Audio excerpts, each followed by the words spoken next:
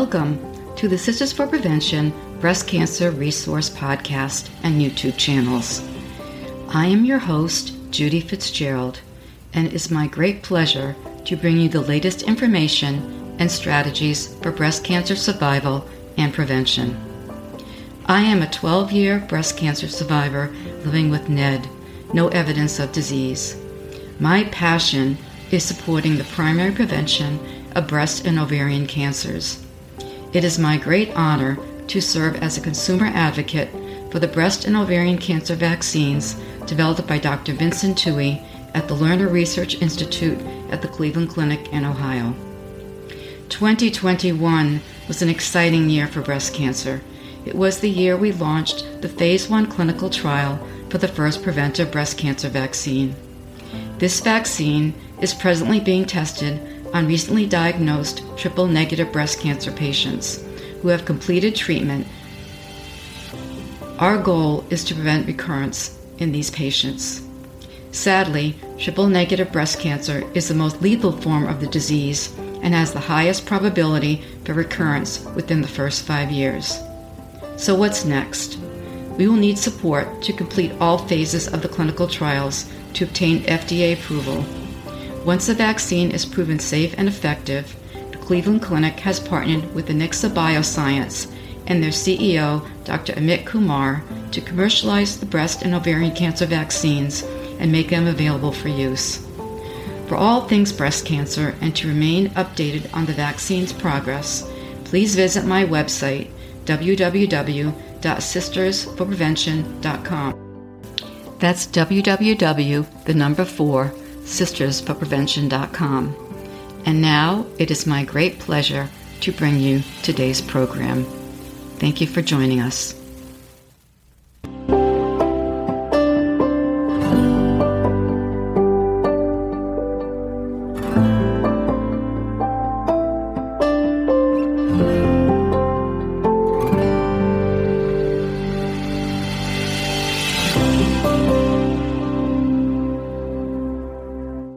Hello, welcome back to Sisters for Prevention Breast Cancer Resource Podcast. So, for the past 10 years since my diagnosis, I have served in various capacities as an advocate for breast cancer on various committees, including the Department of Defense Breast Cancer Research Program. As an advocate, the goal of participation is to present the patient perspective to the research that's being proposed. We are not required to understand the science. Our focus is to give the perspective that if the science is correct, what impact this would have on the healthcare of breast cancer patients. So again, it's not, at first I was intimidated thinking, well, maybe I won't understand what they're talking about, but that's not the point. The point is to present the patient perspective. An example is something like, let's say they're doing a clinical trial and they're going to do 6 blood draws to test for a certain protein in the patient's blood to see the effectiveness of the therapy. We might ask a very simple question like, is 6 really necessary? Obviously, that puts more stress on the patient. Another question might be, how affordable is this going to be? And is it going to be something that can be benefited by the general population? Many times, it's a question of how are we going to bring this to the underserved committee, those without insurance or the financial ability to take advantage of this therapy. And finally, a really difficult one is, how long will this prolong the patient's life versus the quality of life and the risks for further complications? That last one is a very difficult one to make a judgment call on, because obviously all of us would like to hold on to every moment of life that we can. But again, it's quality of life.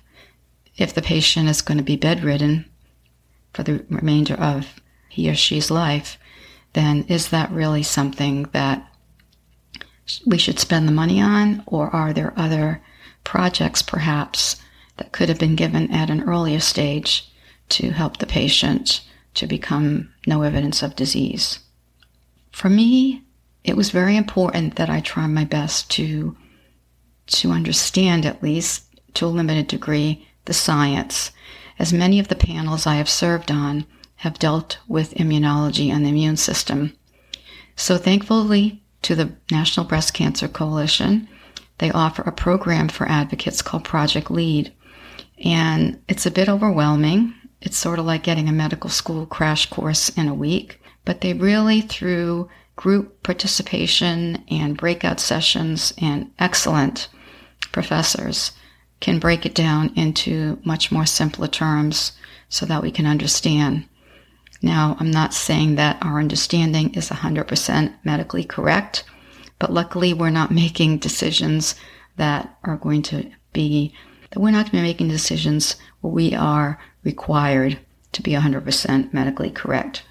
So a big question that I often get asked in on my website is, so if our immune system is so great, as we've been looking at, particularly with the COVID vaccine, how we can train it, then how or why can't we train our immune system to evade breast cancer?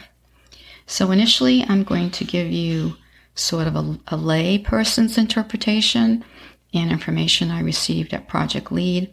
And then I'm going to give you a little bit heavier presentation from my friend Dr. Vincent Tuohy and his eloquent evaluation of how cancer cells evade the immune system. So first, my perspective. Basically, the simple way of looking at it is our immune system is the cleanup crew. It constantly surveys our bodies for foreign invaders, such as bacteria and viruses. We call these invaders, or harmful substances, antigens. So our immune surveillance system identifies these invaders, it marks them, and then calls out the cavalry, the T cells, to destroy them. There's another important part of the immune system called macrophages. Macrophages are large white blood cells that are an important part of the immune response. The word macrophage literally means big eater. Its job is to clean our bodies of microscopic debris and invaders. If you remember from your high school biology, it's sort of an amoeba-like cell, big blob of jelly that patrols our bodies and eats, in quotation marks, intruders.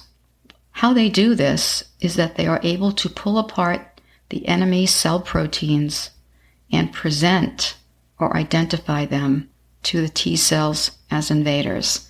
So they basically say, they pull off parts of the enemy cell and they show them to the T cells and say, here's the bad guy. You guys need to call out the immune response, call out the cavalry. So then, what are T cells? T cells are the cells produced in the bone marrow.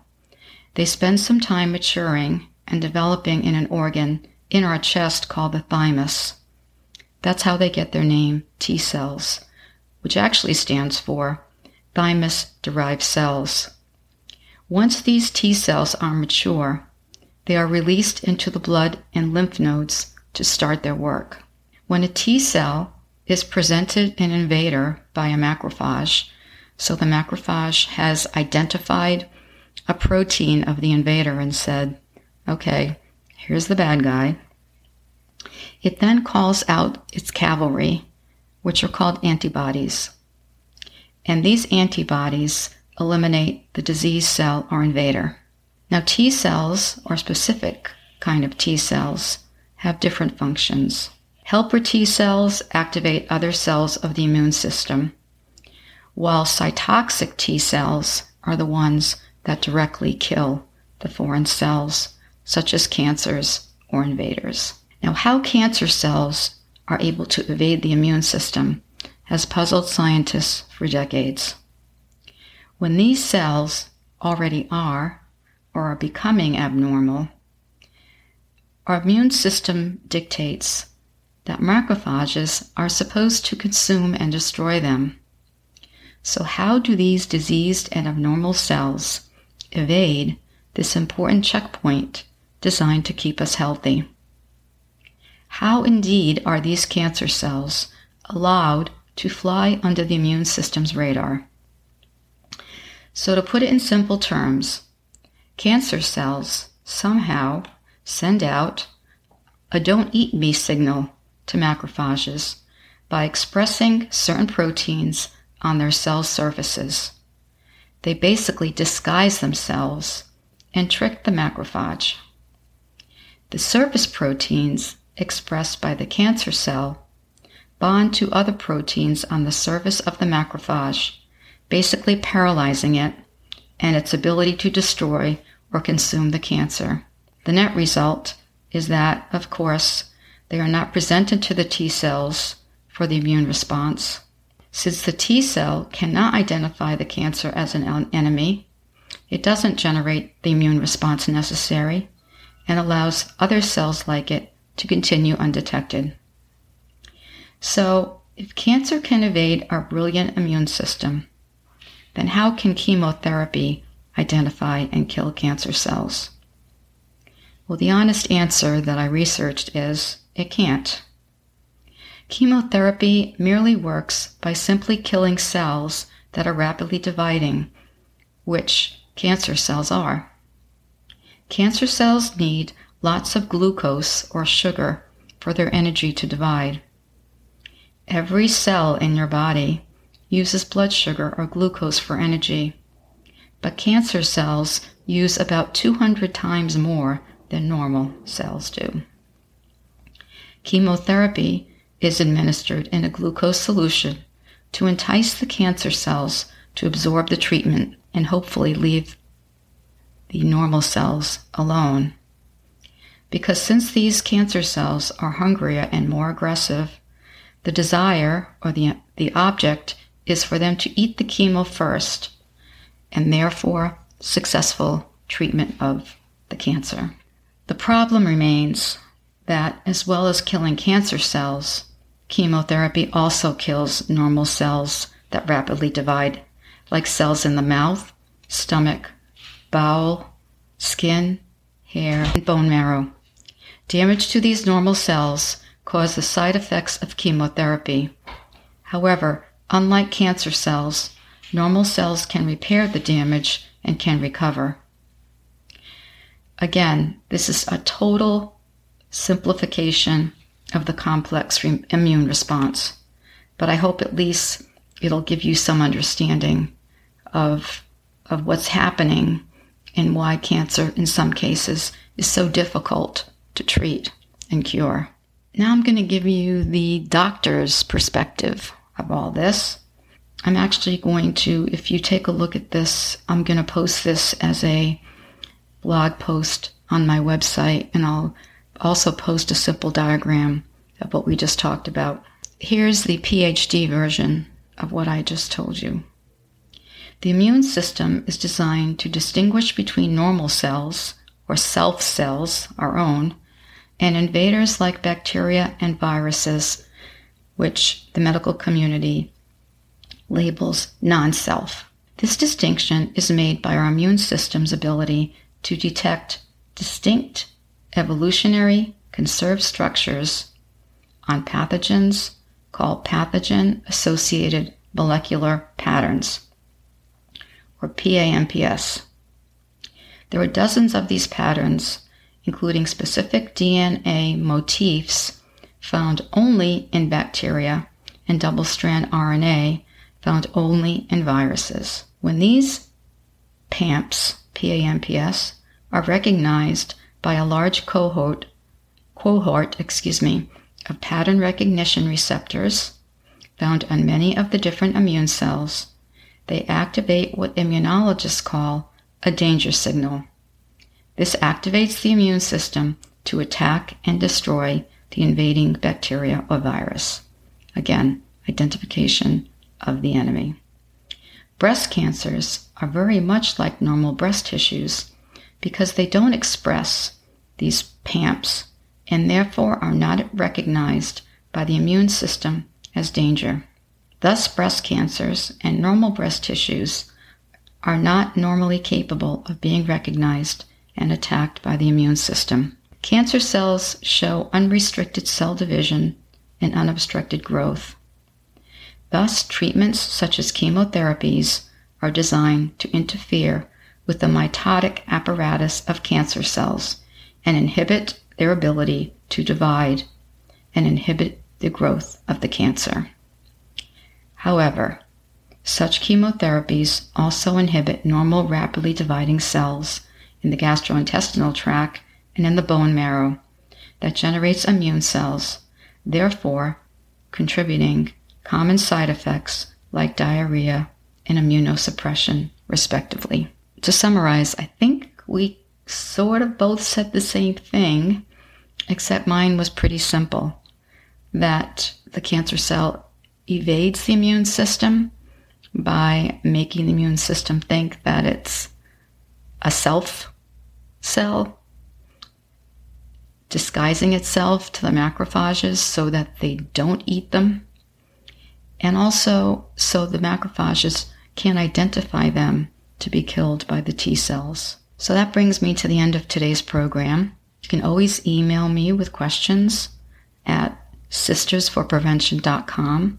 That's sisters, 4, prevention.com. And please keep up with us on our progress on the breast cancer preventive vaccine. We'll soon be beginning trials in Cleveland. And this example of the immune system can maybe help you understand how the vaccine is going to work. The vaccine actually looks for a protein called alpha-lactalbumin, which is an identifier to the macrophages that this cell is not one of you. This cell needs to be destroyed. Alpha-lactalbumin is a protein that most breast cancers express. And the more they express this protein, the more effective the vaccine will work. Most triple-negative breast cancers are strong expressors of the protein alpha-lactalbumin. So I look forward to speaking with you again. I thank you for tuning in. Until next time, stay safe, stay healthy, and may God bless. Thank you. Thank you for tuning in. If you enjoyed this podcast, please leave us a rating or review on Apple Podcasts or on feedspot.com. Your feedback is important in helping us select topics for future podcasts. To stay updated on the latest news about the vaccine clinical trial, please subscribe to my website, www.sistersforprevention.com. That's sisters, 4, prevention.com. Also, please note that the topics discussed on this site are not meant to be used in lieu of medical advice. I am not a medical professional, nor do I claim to be. I am merely sharing what I have learned from personal experience, discussions with fellow survivors, and many hours of research. So for now, I'll leave you with my mantra: cancer is a word, not a sentence. So may God bless you and keep you. Till next time.